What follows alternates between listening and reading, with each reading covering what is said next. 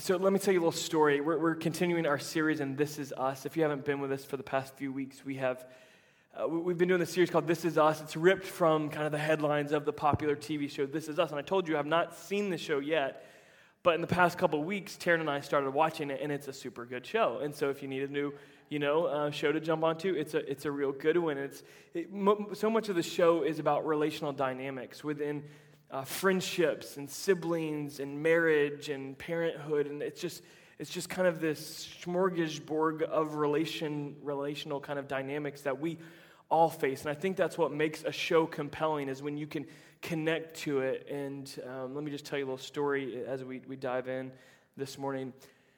I don't know, it's been a while ago. I was on a flight from Sydney, Australia to Los Angeles, and it's a super long flight when you're coming back because from what I remember, I think it's against the jet stream, and so you can't travel at as high a speed. So it was like a 16 and a half or 17-hour flight, and so I thought I was going to be super smart about it, and so I stayed up the night before, all of it except for 1 hour, and I decided I was just cashed out. We were playing some cards, and I finally fell asleep for an hour before we left. And so in my thought of being wise, I was not so much because I couldn't sleep on the whole flight. I couldn't sleep. So I had been up 36, 40 hours, and just kind of at the very end, like the last hour, it was the most brutal turbulence I've ever been in my life. I mean, I felt like the show Lost was about to start. Like it was like one of those things. It just felt really intense, and I don't get seasick at all. I love roller coasters. I love being on the ocean. I've never gotten sick on a plane. But I was at verge on it because I was like 36 to 48 hours. I hadn't slept. The cabin, like everybody's anxious and everybody's overwhelmed and exhausted. And so you ever get like that in a car, on a car trip? Like, and you know how that is on a plane, it's like that ramped up with hundreds of people on this international flight that are just like sick and over it, just over it. And so I don't get sick, but people around me were getting really kind of sick. There's a lady who had about a 10-year-old child with her. The lady passed out, and so that created a lot of like intensity in the cabin, and the flight attendants are coming to her aid, and they're like hitting her with oxygen, and they're on the phone to like ground control or whoever they call in a situation like this. And I'm like, what is happening? Like everybody's just like, what's happening? The scared little girl's there. And after they kind of got her situated, I started thinking, and turbulence it went on for about 15 minutes of pretty heavy turbulence. And I started thinking about my buddy I'm traveling with, which I have a strong stomach. I'd been on a boat with him earlier in the year and seen him puke his lunch up. And so I knew that he didn't have the same kind of stomach. And so I started thinking about Zach, and I'm like, I bet any second now he's going to be sprinting towards the bathroom. I'm just know what's going to happen. And I kid you not, about 60 seconds later, he is sprinting to the bathroom and lets it all go. And so it continues on, things simmer down, but at this point, like I've been thinking about someone else throwing up, and now, and I've been up for like 40 hours, and I'm just over it, and I've eaten too much food, because like international flights, they just keep shoving it in your face, and it's like, no more food. And I didn't say no, because I don't know why, but I just thought more food, like some turkey, then I'll sleep, and it didn't happen. And so we land comfortably, and everyone begins to exit the plane. I'm just sitting there, and I've got that I'm about to vom look on my face. You're just like, I've got that look on my face, and the stewardess comes over, flight attendant, and she's like, "Sir, are you okay?" And I just go, I will be. And everyone exits the plane, and I calmly grab my barf bag and just let it go. I mean, I let it go like Princess Elsa let it go. I mean, I was just like, let it go. And I felt so much better. After that happened. But it's funny how that all transpired, because I really don't get sick. And I think many times in our relationships, we're just exhausted. We're just exhausted in trying to keep every relationship in harmony and keep every relationship kind of going. And we're just kind of burnt out. And maybe you even try to be like I was in this situation, and we try to be strategic, and I'm going to be smart about it. And still, we come in maybe at a good place, and then we find ourselves so affected by the relational stuff around us, and sometimes we push that away. But just like it happens in a plane, I forget, there's like a psychological thing that when one person throws up, like there's a trigger, and the same thing in your house. When one person gets sick, it's not long before the next person gets sick, and it just kind of goes out there. And so I think some of our relationships are like that. Like there's this kind of pattern of some unhealthy leads to other unhealthy attitudes, and there's just this chain of effect. And while we're there to bear with one another in that struggle, I believe that God calls us to a Christ-like attitude and a mindset. Another story, plane related, but it's a different story. A guy was on a plane that was experiencing a lot of turbulence, and the pilot landed beautifully, and afterwards a gentleman came up and he asked him, he said, how can you land this giant plane? I think it was actually a small plane. How can you land this small little plane in the midst of all this wind and all this storm that was going? How do you do that? And the pilot said to him, you have to have the right attitude in spite of atmospheric conditions. You have to have the right attitude. In aeronautical terms, an attitude is actually being parallel, all three axes, being parallel to the ground. And that makes sense to us. That's called the attitude. And so the attitude has to be right. And I just thought that spoke volumes to really what I feel like God's called me to teach on and share this morning. So we've got to have the right attitude, because somebody's going to be puking next to us. And we're in a world that, man, I feel like if we're not careful, the church is getting overwhelmed a little bit. And we started out good, but man, we're just kind of taking in all of the sickness around us and the anxiety around us. And that's not the attitude that God's called us to. We're taking in the lack of health in our own lives because we see that around us. And so I want to talk about that this morning. And it kind of saddens me, because many times I feel like Christians and those that follow Christ, like sometimes we're so weak in God in the midst of this stuff. We're so weak-stomached, and maybe it's because we haven't gone through as many fights as we need to, and we just sit very comfortably in the United States.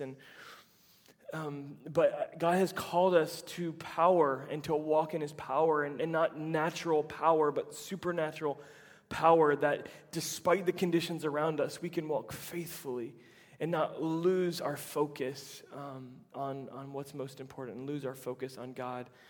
And so we're going to go to Philippians chapter 2 in just a minute. But before we do, I want to talk about 4 unhealthy attitudes, and then I'm going to come back into these as we talk through the scriptures and talk about a Christ-like attitude. I think there's 4 unhealthy relational attitudes, and if I'm just going to be honest, like, I've had all 4 of these. I've lived and done all 4 of these that we're going to talk about in just a second. Every single one of them, I have done them at some point. And I know, probably without a shadow of a doubt, at some point in your journey, maybe right now, you have one of these unhealthy attitudes. And I pray, like I had my moment after the plane moved out, I pray that today you're going to have some moment where you just kind of let some of those unhealthy attitudes go. Some of the stuff you've been storing up is just going to be, evacuated from your spirit. And so the first 2 are really, if you ask a therapist or a psychologist or any kind of marriage and family counselor, these will be the first 2 unhealthy things they say about relationships, just across the board. And the first one is criticism and contempt. Contempt is a really, really big term, but criticism kind of defines what it is in many ways. Because it's this consistent pattern, this consistent attitude, this consistent mindset where I'm nitpicking and criticizing others. And it's a pattern that goes on and on. And in fact, you can probably hear yourself saying it as I'm saying that, or you can hear a spouse saying it as you've talked in the car, or you've seen that. And contempt is not just the vocal expression, it's the nonverbal expression of that. And it's a deep heart issue that God had to set me free of. He really did. And so I can tell testimonies on walking through every single one of these as I realize this is an unhealthy attitude, and I feel in bondage to it because I can't walk in the Christ-like attitude that He calls me to. Contempt is a powerful, powerful emotion that tears down and rips apart our relationships. Many times when I'm talking in marital relationships, I often use the illustration or the analogy of a scoreboard. And you do this maybe with your sister, you do this with your brother, you do this with a coworker, and you've got this scoreboard, and you never tell anyone who scored and who didn't, but it's in your head. And usually when I talk about this, people start smiling, and they know, yep, I do that.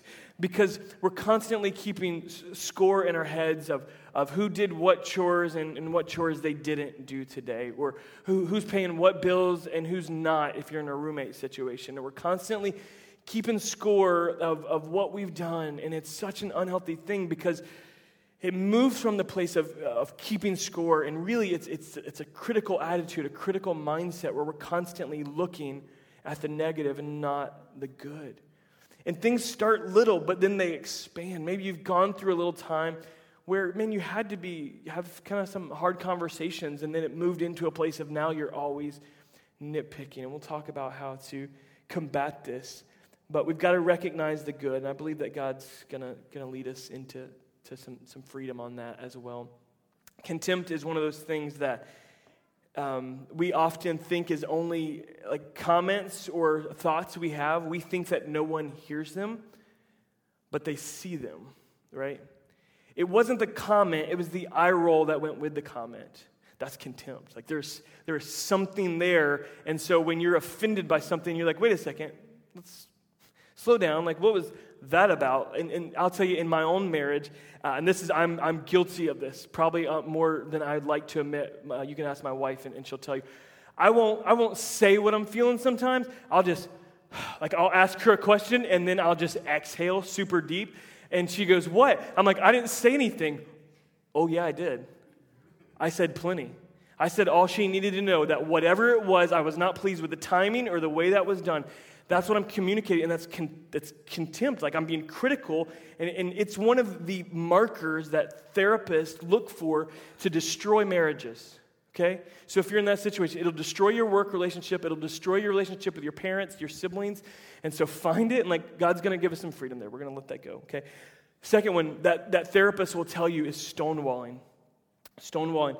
I've been guilty of this one too. I just tell you stories. And maybe stonewalling is probably best described by the actual phrases that come out of our mouths. And you'll probably recognize these. Stonewallers don't communicate, they don't cooperate. Stonewallers might say, just leave me alone. Or just do whatever you want. End of conversation. Stop talking. Right? You get into an argument, and there's some of these phrases that start coming out. Get out of my face, that's enough. And what we don't realize, while there's a place for some of those phrases, and we can take that out of context, many times what we're saying is, I don't want to communicate. I don't want to work on it. I don't want to talk about it. What we do is we put this wall up, and I refuse to cooperate, and I refuse to communicate. And this, with 90% accuracy, will predict divorce, psychologists say, and sociologists say. That they can actually see a snapshot into marriage, and if they see this going on as a continued pattern over time, then that's where often it leads. And so if you're in that, if you feel like that's in your relationships right now with your boss, with your spouse, with your pastor, with a leader in your life, then I just want to tell you, look at it and remove it, because I don't want you to fall into the 90%. I believe in Jesus' name that you're not going to be a part of the 90%, okay? Because I've walked in that. I've had moments where I don't want to deal with it. I've got too much going on, and I kind of refuse to deal with it. And so this is most often seen in men. It happens in women, and I just want to tell women, just speaking specifically to you, if you are stonewalling, and maybe you're not stonewalling with a spouse, but maybe with a sibling, or a father figure, or whatever in your life. When you're stonewalling, you are frustrating the mess out of the male figure that you're stonewalling. You're frustrating them because they are leaning in and trying to help.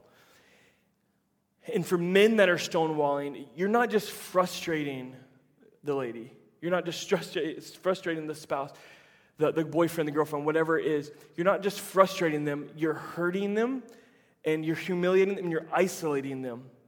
You're isolating them when we refuse to let in. And so I just want to challenge you, sometimes you've just got to step out and just kind of see the impact of it, and then lean back in and be like, hey, I I got to let you in. And I believe that the scriptures are going to lead us into that.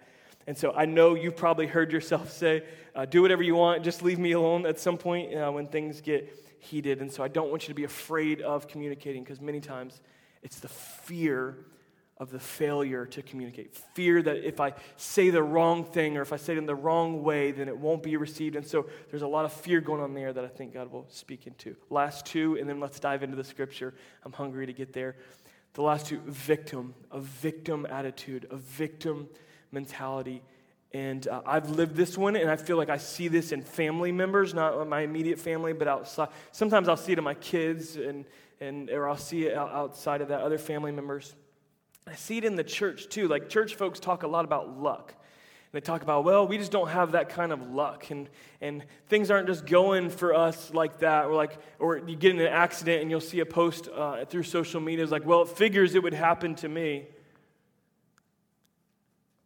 What we're really saying there is we've got a victim mentality. Something has happened along the way, and now everything that happens that doesn't exactly go our way, it's like the world's against us. It's like God's out to get us. And with all attitudes, it comes from an improper perspective of God's love and care and concern for you. And so this victim mentality, we've got to stop. And I hear it just as much as the luck stuff as I hear it's, karma. Like something bad happens to somebody, karma, like they deserved it. I'm telling you, Christians, like, you better stop it with that, because you don't live under a karma system. You don't live under a karma theology. You live under a gospel theology, which means you don't get what you deserve, which we all deserve hell, okay? And so you don't want to live in the karma stuff. So if that's been in your mouth, this luck stuff, let's stop it with the victim mentality. You're not a victim. You're more than a conqueror. You're not a slave anymore. You're a son. You're a daughter. You're an heir of the King of heaven, the creator that put the stars in place. Like, you're an heir. Stop it with the victim stuff. Like, it changes everything. The last one, the other side of that is a savior's mentality, a savior attitude. This has been the last one to come out of me. This has been the last one to come out of me because of my deep love and compassion for you. My deep calling to shepherd and teach and pastor and lead.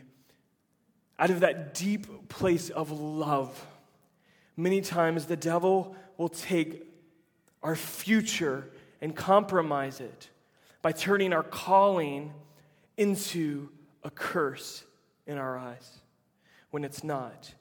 Our calling to love, to disciple, to teach, to comfort, to come alongside one another and sharpen one another. But what happens to bear one another's burdens? But after a while, here's what you need to kind of look. Here's your filter, is after you're in a situation in which you're leaning in and trying to help, whether it's a spouse in a low time, whether it's a coworker or a sibling that's kind of been down and out, and you're in a place of encouragement, and we're leaning in. What is your posture when you're walking away from that conversation?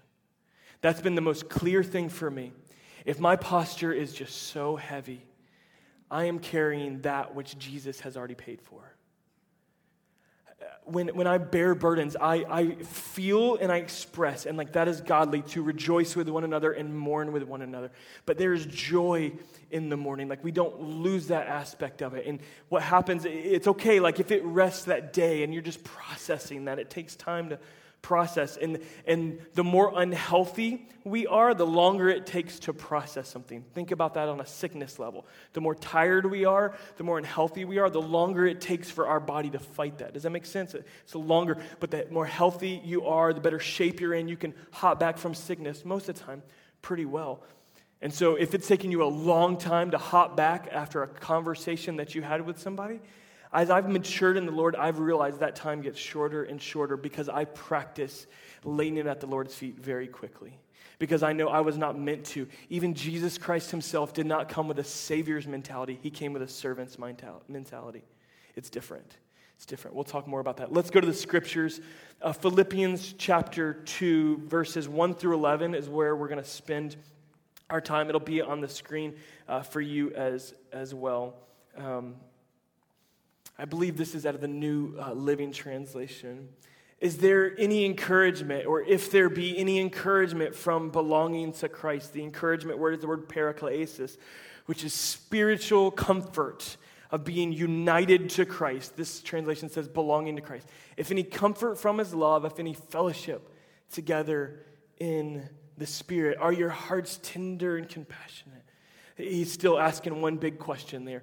Then make me truly happy. He says, make my joy complete by agreeing wholeheartedly, by being united, by being one in spirit, wholeheartedly with each other, loving one another, agape love to one another, and working together with one mind and one purpose, one spirit and one mind. Let's just stop right there. And I just want to give you three kind of attributes, I believe, of a Christ-like attitude. Of a Christ-like attitude. And the first one is revealed right here in these first two verses. And it's loving union. It's loving union. We hear Jesus pray to the Father 2 times in Scripture. One of those times, on our behalf. One of those times when he's praying about us is in the Gospel of John, and he says, God, my prayer, Father, my prayer is that they would be one as you and I are one. It's a prayer of loving union. And it's not just of a marital relationship, which we exalt and raise to the highest level when it comes to relational love, but he's speaking on a brother and sister love. In Ephesians chapter 5, when the Apostle Paul is pouring out on marriage, he does it in the context of brothers and sisters in Christ and how we love one another and how we respect one another. So any kind of union we have, any kind of unity, any kind of one-mindedness in our homes, in our businesses, and right here in this very room, if that oneness happens out of loving union with God. The New Testament gives us several words in the Greek for the word love. Like when we talk about love in English, I love pizza and I also love my wife. Same word, but I mean very different things, right? In the Greek language, there's actually 4 different words. I want to talk about 3 of them. The first one is phileo love. Phileo is how that's transliterated. Phileo. It's a friendship type of love. You might have heard of it. Particularly in Jesus' encounter with Peter, do you love me? He says, do you phileo me? And the second one is eros love, which is another Greek term we see, which is an erotic, romantic type of love, a sexual type of love. And so that's the second one we see. And the third one is agape love. And that is the love of the Father that comes down, unconditional love, where he loves us so deeply that we can't fathom that. And let me just tell you, like, if you have received phileo love, and like that's the depth of what you've received, you will give phileo love. You will understand friendship love. It's good. It has its place. It's not as deep as agape love. It's shallow, even to say that. If you have experienced eros love and you've been obsessed or addicted to some kind of eros love, you will indeed try to love others through that. You'll skip over boundary lines that God put there for a purpose in order to fulfill this eros love, that there's this vacancy there. And the third one, agape love. When you have received agape love, you can freely give agape love. And it's out of that relationship with God, it's out of that oneness and that union we have with the Father that we're able to love one another. And Paul's prayer for us and for our relationships is that union would take place right here in this very room. And if we wonder like why we've got a victim mentality, I think if we've received agape love, we don't have a victim's attitude anymore. We don't have a victim's mindset anymore, right? Because we've received any other affirmation I get from anybody else, because many times what's happening is we're trying to fill voids, We're trying to fill voids within our life, and agape love fills those voids. When I receive this love, I'm no longer a victim. I see myself as love, as beloved son and daughter, and out of that outflow, I'm able to love. And it's in that place when a husband and a wife, when co-workers, when ministry partners in this room together, when we, out of the place of genuine love with the Father, we can love one another and be on the same page. Many times we start with the communication stuff and all the practicals, but if we get the heart stuff, if we receive the agape love of God. We can give that. And the attitude and the mindset that Christ is calling us to is one that is birthed out of love. It's out of love. If we don't get that first, we'll be poorer because of it. See, the victim's mentality is actually isolating us from people that God is loving us through. The victim's mentality will actually isolate us from people that God is loving us through because we feel isolated and people are trying to reach out, and then all we see is victim, like they're actually looking down on me, and we see all this other stuff, and the enemy uses that. It's very hard to continue in a pattern of stonewalling when we're in loving union with God, because I realize that unity with God is perfected and refined through my relationships with one another. And if I'm not leaning in with those that are around me, chances are I'm probably stonewalling God in some ways too. The second thing, verses 3 through 5, let's read this. Don't be selfish. Do nothing out of selfish ambition, as the NIV says. Don't be selfish. Don't try to impress others. Be humble, thinking of others better than yourself. Don't look out only for your interest, but take an interest in others too. You must have the same attitude or mindset that Christ Jesus had. The word here in the Greek means to think or to understand or to feel, and very specifically, to direct one's mind toward. Think about that, about an attitude and what a mindset is. It's what you direct your mind to on a daily basis. The scriptures tell us to take every thought captive and make it obedient to Christ. And many times we filter out our decisions in life through prayer. Should we put our kids in public school, private school, or homeschool? We filter that decision.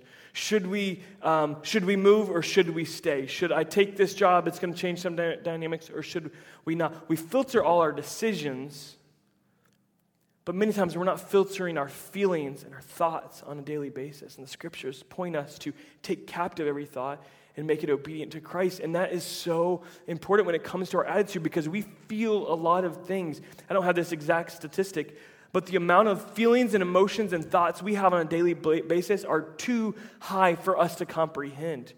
And if we're not filtering those, there is all this junk that is directing our mind. If we're not taking every thought captive, we are being led astray on a daily basis, and we're allowing it to happen. And so filter it all through. Filter every feeling, every thought, every eye roll that you catch yourself like, well, what was that about? I need to step back. I need to look at that. Well, I believe that God, the kind of phrase, the line here that I feel like God is speaking to me through this is that a Christ-like attitude, a Christ-like mindset is a humble servant. Humble servant. And I think he leads right in here that he says, look at others, value others better than yourselves. I think we believe that respect is just something to be had. And something God had to teach me years back is that I don't really respect people like I would say I do. I'm actually way more critical than what I want to be honest about.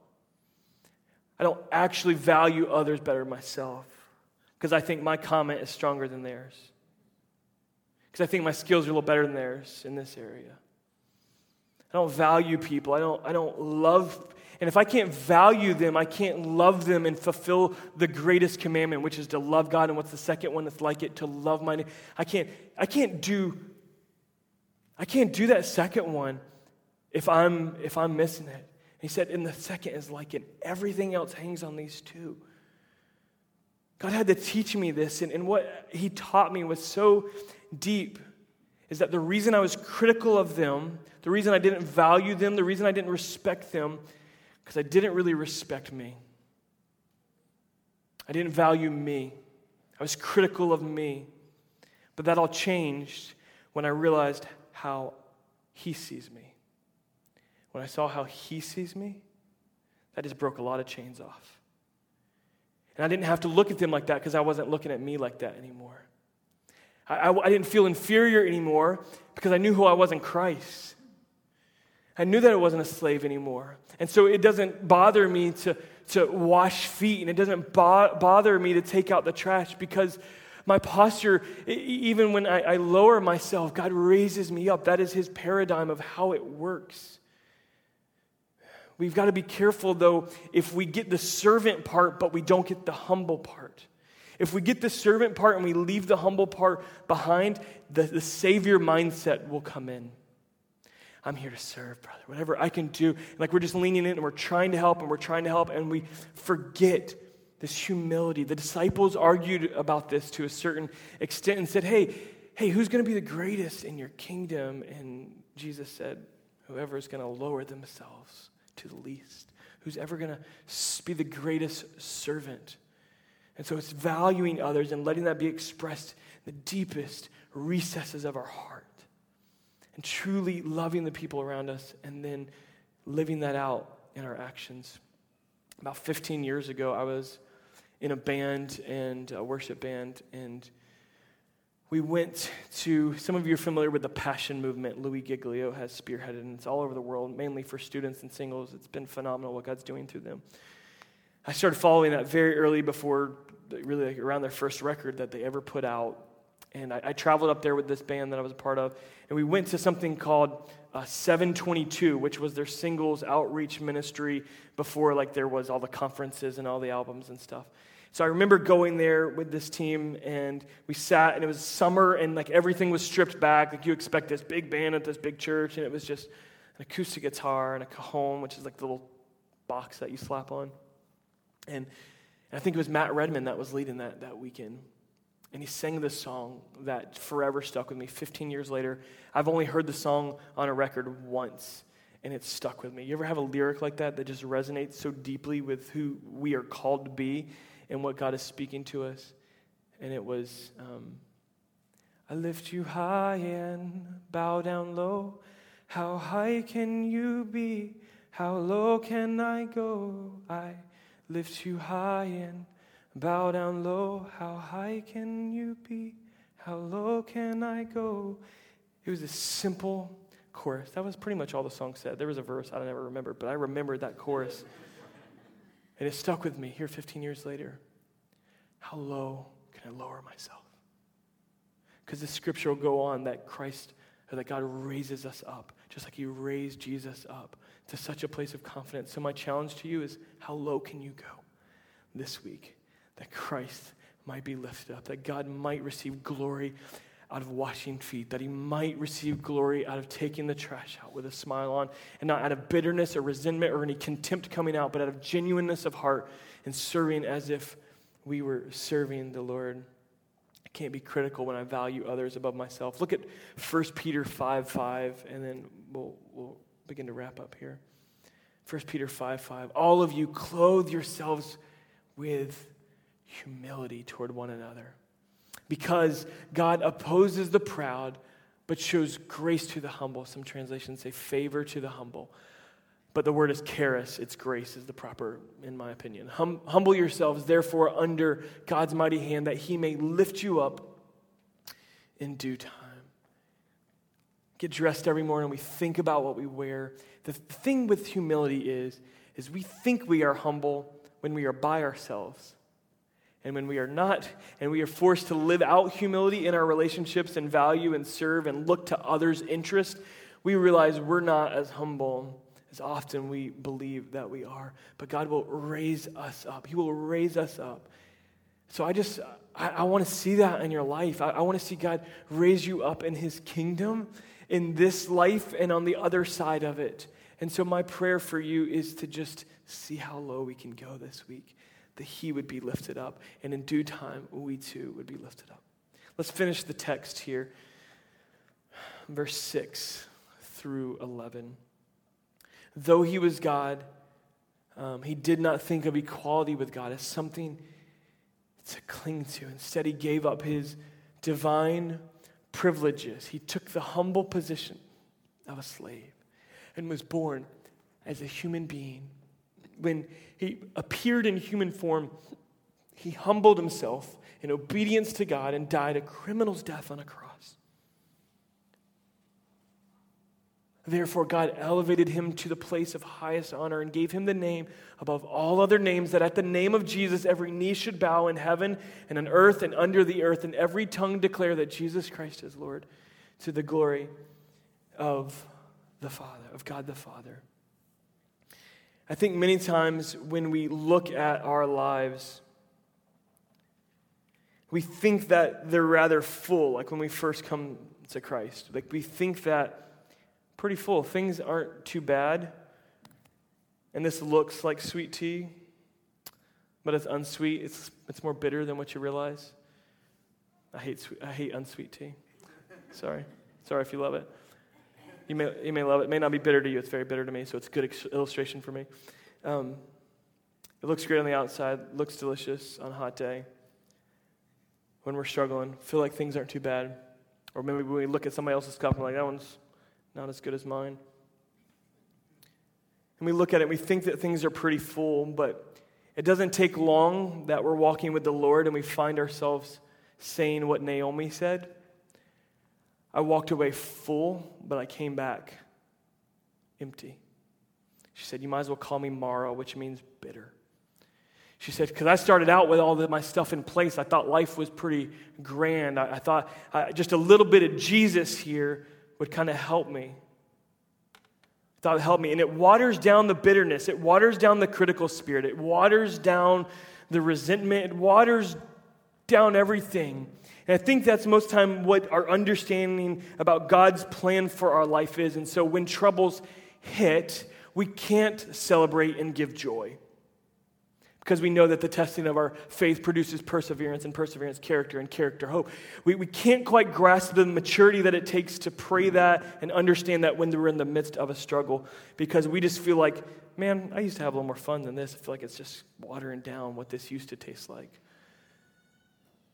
But what God really wants to do is to empty us like he emptied Christ, and that we won't know purity and we won't know fullness until we have been emptied. And you may be looking at your life right now and thinking that it's just fine. Or you may be looking at your life right now and all you've got is an empty glass. And like, I'm empty. Like, I walked away full. And you may be just thinking to yourself, man, like, what is this about, God? Why'd you lead me to this point? And just some anger and just frustration that we see in the Psalms. And just some honesty, like, why? Why are you leading me here? And you feel like I'm so far from where God wants me to be. But you are just on the precipice of being filled up. God's calling to us is not one of fullness in the world's eye or even fullness in our eyes. It's one that we would, the Greek word is kanao, which is K-E-N-O-O. And it literally means, it doesn't mean make himself nothing. It means to empty. Jesus Christ emptied himself. He emptied himself for us. Every single drop. I mean, can you just think about him hanging on the cross and like every blood that poured out and they stabbed his side and water and blood just coming from his pores. And my prayer for you today is that you wouldn't look at the glass half empty or half full, but just get to a place of like, God, I just want to be emptied like you've been emptied. I just want to be used for your glory, God, that people can see through me and they can see you. I don't know what your glass looks like, and I don't know like what's hiding down beneath here or how you're feeling about it. But I know there's probably some bitterness, there's probably a victim's mentality, there's probably a savior's mentality, there's probably something like that hiding in there. And when God starts wanting to pour it out, I know that just like it starts to hurt and you feel like you're losing everything, but Jesus said anybody that wants to save his soul must lose it. And so I'm just calling you to a place of just hunger and desire and say, God, whatever it looks like, whatever it takes, I want to be empty so that I can understand fullness, so that I can understand purity, so I can understand righteousness, so I can understand abundance. Get this bitter attitude, get this bitter mindset. God, direct my thoughts and attentions towards your goodness and how you see me. I want you to stand all across this room.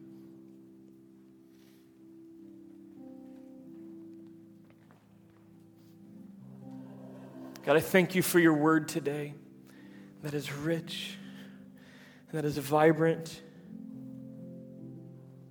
God, you didn't just call us to make some attitude adjustments that might help our relationships a little bit. You've called us to be emptied and to be gloriously filled.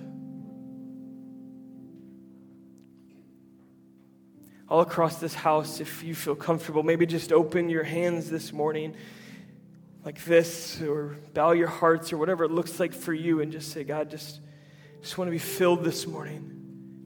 I need to be encouraged in you today. God, I need to see me like you see me so that I can love them like you love them. God, I pray that as we reflect on this, your Holy Spirit would direct us and break the chains, God. There'd be something that was let go in this house today. That we walk out and there's a shift, God, because we weren't fearful of losing, God. We were excited about what we will gain when we lower ourselves for your glory.